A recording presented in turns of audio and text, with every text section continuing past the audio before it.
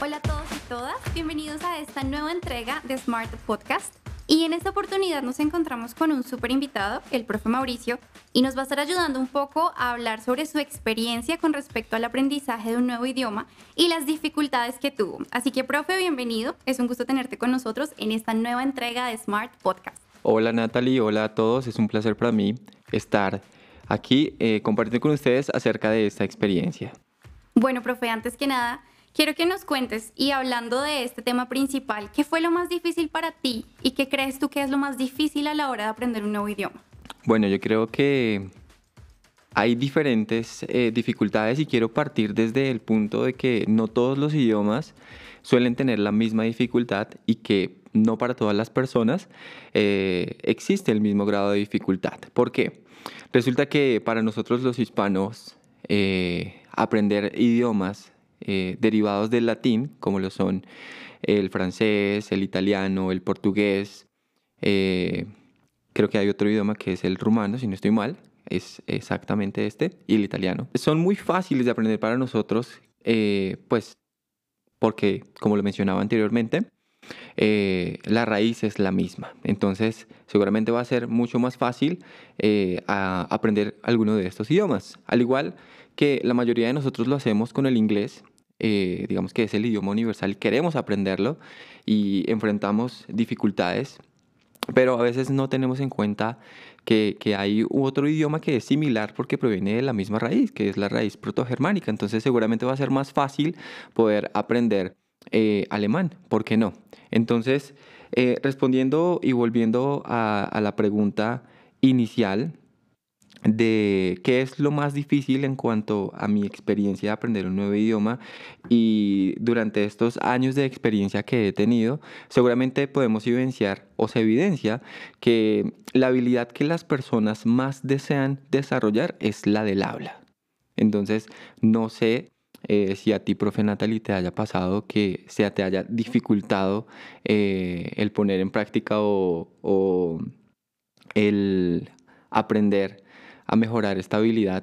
Pero diría yo que en general, cuando uno está enfocado en aprender un idioma, lo más importante o lo que más se desea hacer es poder hablarlo. Estoy completamente de acuerdo contigo, profe. Creo que al momento de aprender uno lo que quiere es comunicarse, poder producir, poder, no sé, hablar de experiencias, presentarse, hablar de uno mismo. Pero sí, en efecto, esa producción oral tiende a costar un poco más del usual. Pero no sé si eso aplique para todos los estudiantes. Profe, ¿tú crees que esa dificultad de la producción oral es la que se presenta en todos los casos o hay diferentes dificultades de persona a persona? Yo creo que hay diferentes dificultades. Creo que no todos tenemos la misma dificultad o la misma facilidad. Seguramente habrá una persona que tendrá mayor facilidad para expresar sus ideas y habrá otra persona que tendrá mejor y mayor facilidad para escribirlas. Se le facilita más el poder redactar y el poder plasmar sobre una hoja, sobre un papel, qué es lo que está pensando. Y acá quiero traer un poco a colación un estimado o una metodología de un gran psicólogo que personalmente admiro mucho y es Howard Gardner.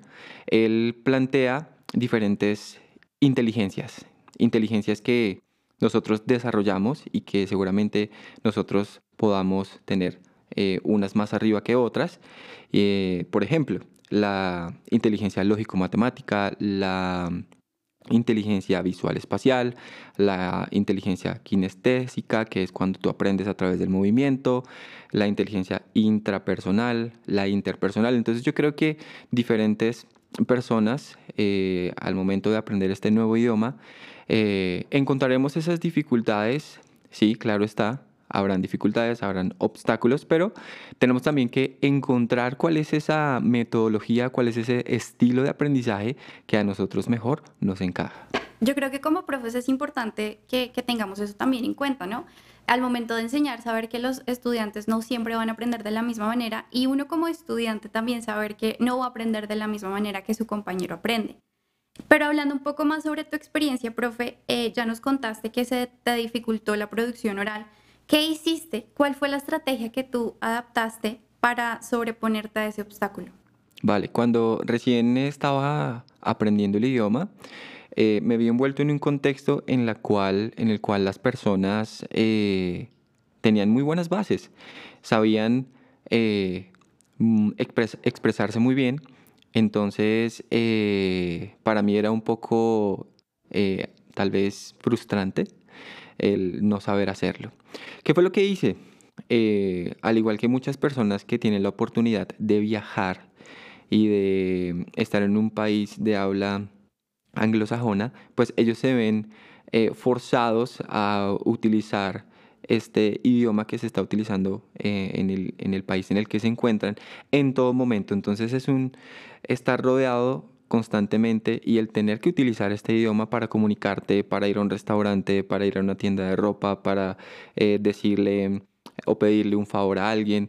Entonces lo que hice fue básicamente estar inmerso en cualquier actividad en la cual yo pudiera mejorar mi habilidad. Y creo que obviamente habrán errores y habrán equivocaciones y en muchas ocasiones nosotros tenemos miedo a equivocarnos o miedo al fracaso, al el qué dirán de las personas. Y es acá donde tuve en cuenta que esas opiniones realmente no tendrían tanta validez en mi proceso de aprendizaje.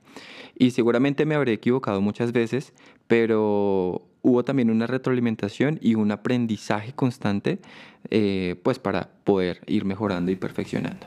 Tú mencionaste algo que creo que a todos nos ha tocado en el proceso de aprender y es la frustración.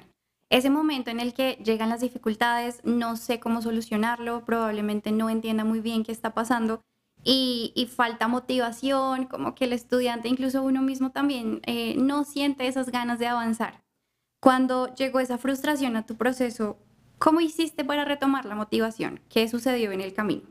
Claro que sí. Frustración, tristeza, no querer seguir más, no querer continuar más, enojo también en algunas ocasiones. Pero aquí creo que es importante tener en cuenta que tú tienes una meta, que tú tienes un propósito, el cual te marcaste y quieres cumplirlo. Quieres viajar a ese país para poder estudiar, quieres obtener ese mejor trabajo, quieres poder pasar el examen. Entonces tienes que tener en cuenta esa motivación y esa meta y ese propósito por el cual tú te trazaste. Y creo que en muchas ocasiones nosotros queremos aprender el idioma ya, de la noche a la mañana. Entonces no es como que, sí, lo voy a aprender en una semana, en unos meses. Yo creo que es muy importante que dentro de nosotros esté muy presente que esto es un proceso que toma tiempo. ¿Sí? Obviamente se facilita más para unas personas que otras, pero creo que todos vamos a tener la posibilidad de realizarlo y de lograrlo.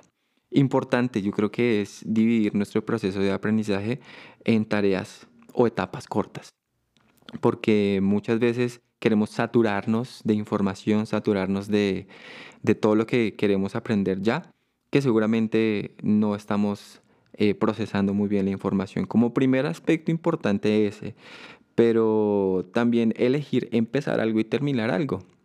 Muchas veces nosotros queremos empezar nuestro camino al aprendizaje del idioma, pero lo abandonamos a mitad. Queremos leer un libro, pero no lo terminamos. Queremos ver una película, pero no la terminamos. Entonces es muy importante que ese idioma que nosotros elijamos empezar y aprender, que lo podamos terminar, bien sea por los niveles o por lo que esté dividido. También me parece muy importante llevar un registro de lo que yo hago, un registro de mi trabajo, para así comprobar cuál es mi progreso y visualizar cuál es el objetivo. Por último, quiero mencionar la parte de las redes sociales. Cuando uno está aprendiendo un idioma, uno lo que hace es querer eh, presentar a las demás personas o mostrar a las demás personas qué es lo que estoy aprendiendo. Y a mí me pasaba que generaba en mi mente frases o quería publicar de lo cual ya había aprendido y lo hacía porque quería enseñar a las demás personas qué era lo que estaba haciendo, qué era lo que estaba aprendiendo, en cierta manera como alardear.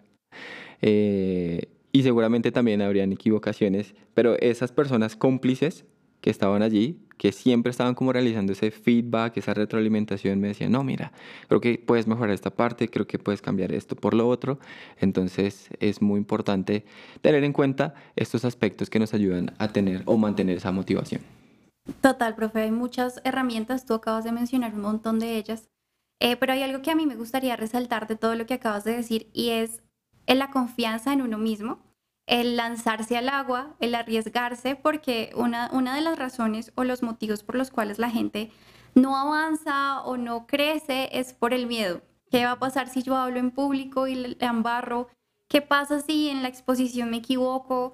¿Qué van a decir mis compañeros? Y yo quiero decir que aquí uno siempre tiene un compañero que es mejor que uno y uno que es Así peor es. que uno. Pero igual la idea siempre es equivocarse. Por ahí dicen coloquialmente que hay que creerse el cuento, de que sí se puede y que sí se va a lograr. Profe, ¿tú crees que una persona que no se sienta motivada a aprender un nuevo idioma le va a costar más el proceso? Seguramente sí.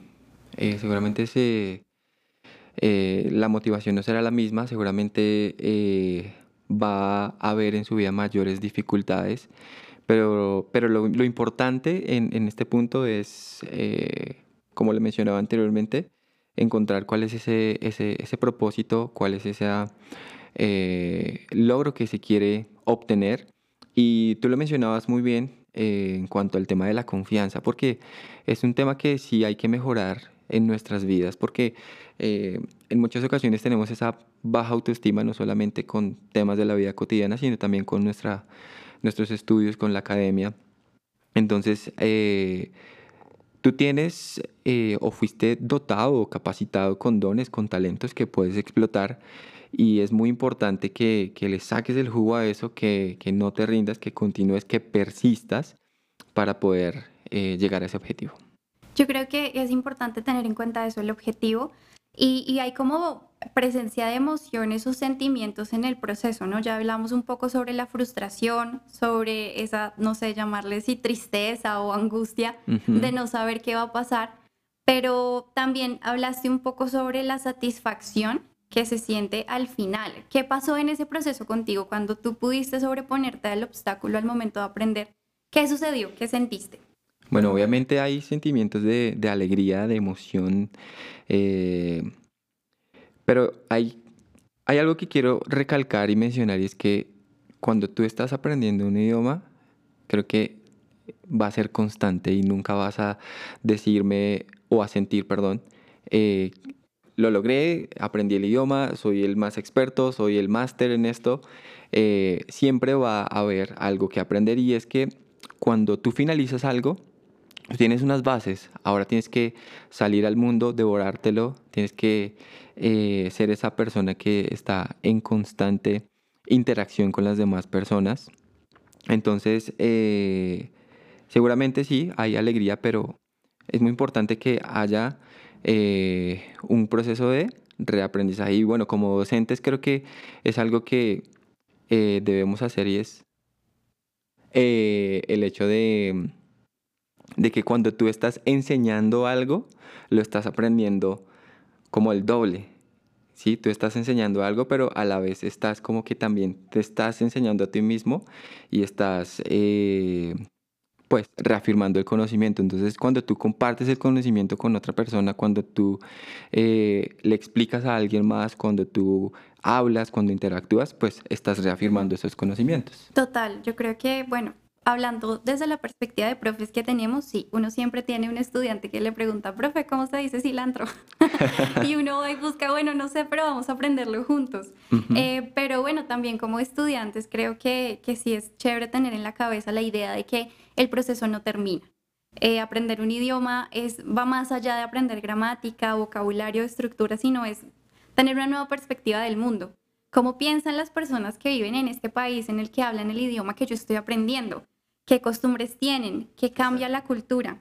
Entonces sí, creo que es un proceso que nos toma toda la vida y se van a presentar dificultades, se van a presentar tal vez momentos de angustia, presión, frustración, pero es súper importante tener presente que sí se puede, profe. ¿Qué consejo tú le das a una persona que en este momento está aprendiendo un nuevo idioma? Bueno, yo creo que algo que de pronto a mí me funcionó mucho y que al principio, como le mencionaba anteriormente, sentía ese sentimiento de tristeza o de pena o de no querer ir por ese objetivo, y es tomar el riesgo. Yo creo que cuando tú tomas el riesgo, no importa lo que pase, no importa los obstáculos, no importa las situaciones que enfrentes, tomas el riesgo. ¿Y qué es lo peor que puede pasar? Pues que te equivoques. Pero está ahí el tener la capacidad de afrontar estos cambios.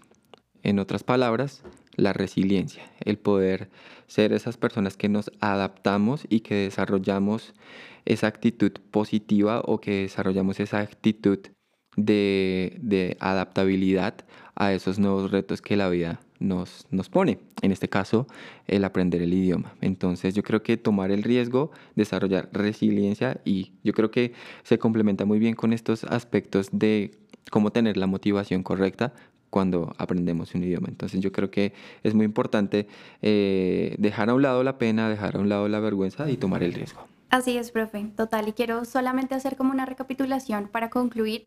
Y es todas las personas que nos están escuchando. Recuerden que todos tenemos diferentes formas de aprender, no todos tenemos la misma capacidad para desarrollar habilidades de la misma o en la misma velocidad, pero se puede, y con constancia, con perseverancia y sobre todo confianza en lo que uno hace, todas esas dificultades al aprender un nuevo idioma se pueden vencer. Así que, profe, muchas gracias por Claro tu que sí, tiempo, por esta conversación. un Creo que placer. todos aprendimos mucho. Así que gracias por haber escuchado esta nueva entrega de Smart Podcast y recuerda, piensa Smart.